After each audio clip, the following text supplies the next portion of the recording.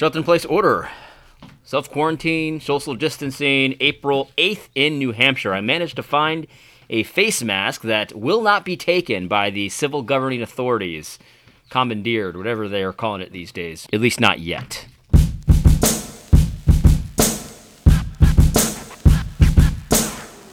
All right, well, I don't know if you can hear the slight little cute, adorable little cheeping behind me, but a postal worker came to my door this morning and delivered me a box of 10 live baby chickens, Rhode Island Reds. They should be all females.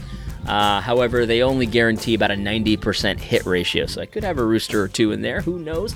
But they're cheeping, they're kind of in a nice little warm area. I'll show you guys a video of them in a little bit. Set everything up, and they've got their water, they've got their food, they started eating immediately. Probably had a hard journey, the poor little guys. But somebody today asked me if I was doing this sort of like an Armageddon kind of food thing. And I told them that the plan the entire time when I was moving was to find a place where I could have some chickens, because I've been wanting to have chickens for a couple of years now. And then when the coronavirus thing happened, I was like, no, we're definitely doing this. It wasn't a question anymore. So Corona didn't spark the idea in my mind. However, Corona may have made it more of a certainty that I was going to have some chickens by the end of this year. So anyway, pray for the little chickens. Hopefully that I take care of them in a way that they can live a long life and produce some eggs and all that kind of stuff. All glory to God. What an amazing thing, right? God gave us these animals that can produce food for us, and it's so cool because the chickens have a relationship with humans that chickens can't really defend themselves, right? And so we've got we can create these spaces for chickens to live, and it's more safe. We can keep them safe from predators and stuff like that. And in return, they give us eggs and meat and stuff like that. That's pretty amazing. That's pretty amazing when you think about it. God's world is just an amazing world. Marcus Pittman was saying that there's a tree in Peru that has the chemical compounds that hydroxycut is made out of, which is amazing as well. When you think about it, God has provided us everything we need to combat these diseases and viruses and all that kind of stuff. Hold on one second, my kids need me.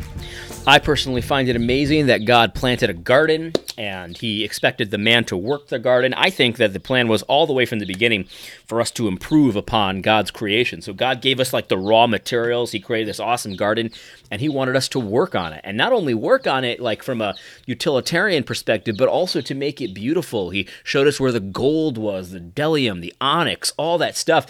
And I think that the plan was, so here's the raw materials, and I want you to create, I want you to build, I want you to make culture. I think that was the plan from the beginning when he created the garden. And furthermore, I think after he rose from the dead, the Lord Jesus Christ, he appears to some people. They think he's the gardener. I think personally because he was working the land. And it's almost, well, it's not almost, it is a recreation. It's a new heavens, a new earth. And I believe that Christ is reversing the curse of the garden that we got after we rebelled against him. We did our own thing. We decided to do our, we were our own gods kind of thing. Well, Christ is conquering every single enemy. He sits at the right hand of the Father. All his enemies are being put under his feet, and that includes coronavirus. That includes any of these enemies. It includes human traffickers. It includes all this stuff, all these sickos in the world that are being crushed right now under the foot of Jesus Christ. That's right, baby. That's right. That's what I'm talking about. That's what gets me out of bed in the morning, too, because I get to be part of that, man. I don't deserve it. I was one of those that should have been crushed under his feet. I was a rebel. I rebelled against Christ. But he reached down, he grabbed me, and he said, no more of that. No more of that. And I died with Christ, and I'm going to be raised with Christ. I'm raised into a new life. You see, this is the amazing thing. I get to be a part of that plan. I've got 3 kids, 3 sons, and I'm training those sons in the way that they should go. And God, we're going to conquer this world. The Church of Jesus Christ is going to conquer this world because we have a good God. We have the ultimate ally on our sides, and it's not that he's just like this guy that, he's a good resource and stuff like that. No. He is the one who will do it. He is the one who will do it, and we're members of his body, and we're sitting here in this land where there's enemies all around. Let's just face it, there's enemies everywhere. Not all his enemies have been put under his feet yet. Many have. Many enemies have been put under Christ's feet at this point, but not all of them. Not all of them. We're in a target-rich environment, so to speak. There's all kinds of rebellions that need to be put down right now, and we're standing there and we're saying, look, guys, I see this rebellion. It looks like you guys are doing a pretty good job, right? You've got the Supreme Court, you got the House of Representatives, you're probably going to get the presidency soon, all this kind of stuff. The enemies of Christ, they think, they like to pretend like they're winning, but the reality is that they've already lost. They've already lost the war. They're sitting here playing rebellion here, but the thing is, this is all conquered territory. This is the Lord's territory, and it will belong to the Lord and his people. There's no question about that. This is his. This is his, and I get to be a part of that. Now, I'm an ambassador, so I'm telling you, look, here's the terms of peace. There's only one term: surrender. Absolute surrender. You must surrender, or you will be destroyed. That's the message of Jesus Christ, by the way. I know people like to, try to make that a little bit more warm and fuzzy and stuff like that, but really the message, when you break it all down, the message of Christ is repent or perish. Surrender, complete, unconditional surrender to the Lord's rule, or go to hell. That's the message. It's like you there's really no option. Do you remember that scene in 300? Now 300, in 300, this is just the mythology, right? This is not the Lord. It's not an allegory for the Lord or anything like that. But it's like that ambassador from the Persians, right? Like they have a seemingly unbeatable army, and they're like, look, here's the terms. Just kneel, and we'll be fine. We'll let you live. We'll let you still manage your own affairs and stuff like that, and things like that. But see, that was an ungodly king, right? So you don't necessarily have to submit to ungodly kings. So here's the reality: when kings take their authority and they start doing all kinds of nonsense with them, like that king in that story was like, look, all will be well. Just worship me. Making some noise over there, those chickens. Anyway, all will be well, just worship me. That's what that king was saying in the movie 300, and the king Leonidas was like, no, I'm not doing that. I'm not doing that. And you don't have to do that. You see, the reality is that the civil governing authorities are put there by God. They're there for your good. They're there to be a deacon of the Lord, an avenger of the Lord. And all authority, no matter where it is, my authority in my family, your elders' authority in the church, all of that comes from God. And so when Xerxes says to Leonidas, look, everything will be fine, just worship me, that he's not operating under a real authority there, because God didn't give him that authority to tell people to worship him. No. So you don't actually have to listen when they step outside of their authority. And furthermore, I believe that, and this is something that John Calvin taught as well, when a king tells you to do something that's outside of their purview, that they don't have the authority to do, actually to listen to them is actually a sin. To obey them in doing wrong actually hurts you, but also the king themselves. And so that's the thing. So, but the reality, this is sidetrack, side issue. Let's get back into our lane here. The reality is, though, that the Lord of glory is the ultimate king, and what he requires. So like the ambassador for the Persians, he's saying, look, guys, we're going to conquer you. This is unbeatable. You should probably just worship Xerxes. Similarly, we're ambassadors for Christ that are laying down Christ's terms of peace. And Christ's terms of peace are unconditional surrender, but the big difference between the Lord Jesus Christ and Xerxes is Lord Jesus Christ is actually God, and there is no other. There is no other God. God is God, right? That's the reality. And the Lord Jesus Christ is a good king. He's not like Xerxes. Xerxes was a jerk. The Lord is holy and good and righteous. Let me just check my chickens here. Yeah, everything seems fine. Anyway, the Lord is holy, righteous, and good, and so ultimate surrender, unconditional surrender. You need to lay your weapons down and change your mind. Start saying, no, God, you're right. I'm wrong. You're right. Anything you say, that's right. That's good. That's holy. That's what I want to do. That's the message, man. That's how you surrender to the Lord Jesus Christ. And when you do that, there are blessings. there are promises for God's people. There are blessings for God's people. And that's how you turn around all of this chaos and this terror. No despair, baby, because the way to turn the tide when it comes to COVID, when it comes to economic calamity, when it comes to war, when it comes to any kind of chaos, any kind of judgment from the Lord, the way you do it is to say, Lord, I surrender. I surrender. I will stop doing it my way. I want to do it your way, Lord. I trust in the Lord Jesus Christ. I put my faith in the Lord Jesus Christ. I can't do it on my own. I can't. My righteousness is worthless. It's garbage in comparison to the Lord Jesus Christ. I have faith in what he did for me and his people on the cross, and I will follow him to the end. I will follow him no matter where he goes. I will obey the Lord Jesus Christ, no matter what it costs me. And so that's the message as ambassadors. There's enemies all around us, right? And this is why there's no despair, baby. This is why I can run my family with joy and with cheerfulness. This is why I can buy some baby chicks in the middle of a pandemic, because what I'm doing is I'm obeying Christ no matter what else happens around me.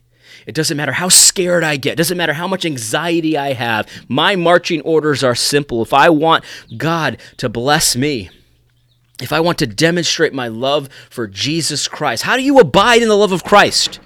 It's very simple. It's very simple to abide in the love of Christ. You don't have to work up emotions, and you don't have to get these warm and fuzzies and try to figure out how to get the warm and fuzzies. No.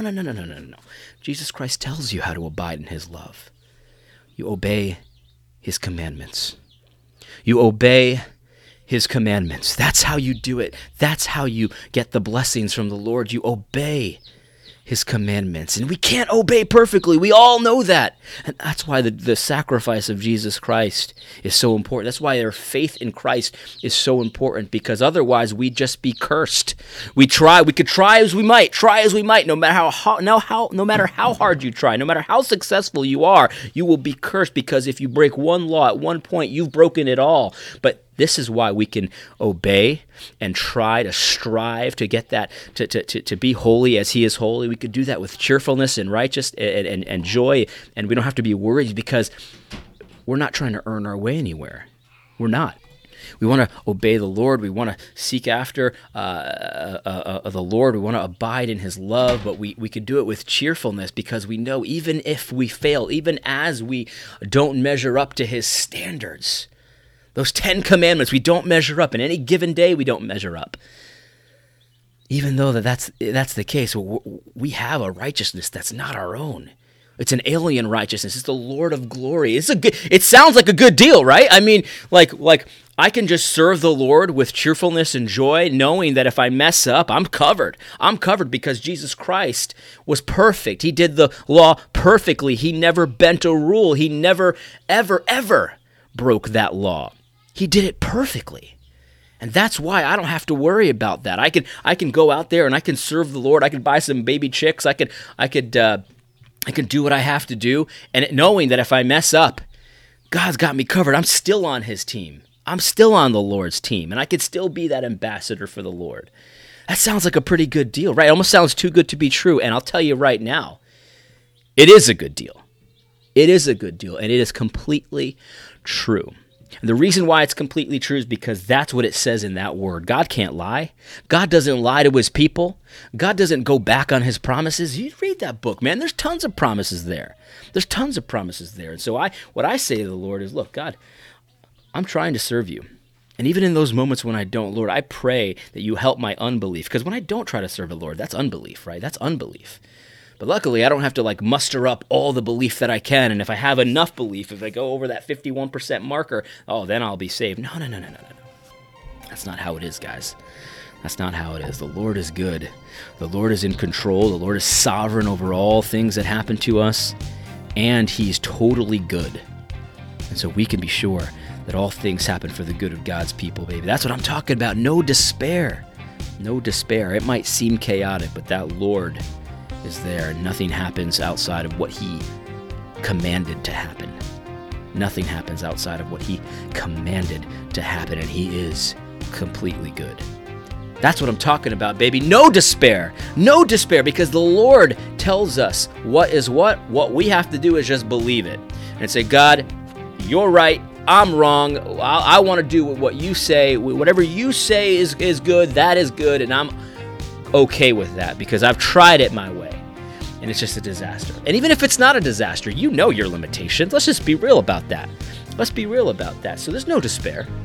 There's no despair if the Lord requires my life of me today, which, you never know, he might. No despair, baby, because the Lord is good. If the Lord requires that I do something hard, I get arrested, no despair, baby. The Lord is good. The Lord is good. And the other reason there's no despair is because we don't have to be vexed, right? We don't have to figure it out, like what's the best course of action, what do we do? No, we've got the law. The law is simple, baby. The law is very simple, and so there's lots of room to decide what you want to do today. Like, I bought chickens. You don't have to buy chickens, but you do have to provide for your family, and so you figure out how to provide for your family. You use wisdom. You talk to counselors, things like that. You can think whatever makes sense, you can go with. But the marching orders are simple, right? And God's not a micromanager either. Like, he tells you, look, I want you to have some kids. I want you to raise your kids in the fear and admonition of the Lord. I want you to provide for them. I want you to protect them. I want you to be my ambassador. I want you to spread that word. I want you to do it all in joy. I don't want you to fear. I don't want you to have anxiety. I don't want you to despair. Like, there's these big things, right? And then he gives you some purview to figure out how to do it. You have 3 kids, you have 4 kids, you have 1 kid, do you send them to a Christian school? Do you homeschool? What do you do? Like you've got some wiggle room there. You've got some wiggle room there. And so that's what I'm talking about, baby. All authority comes from the Lord. All authority comes from the Lord, and you only have the authority that he gives you. So if you think about doing things in authorities that he has not given you, you need to stay in your lane, bro. You need to come correct. Think about it. All that kind of stuff. Anyway, I hope you found this video helpful. I'm about to go back outside.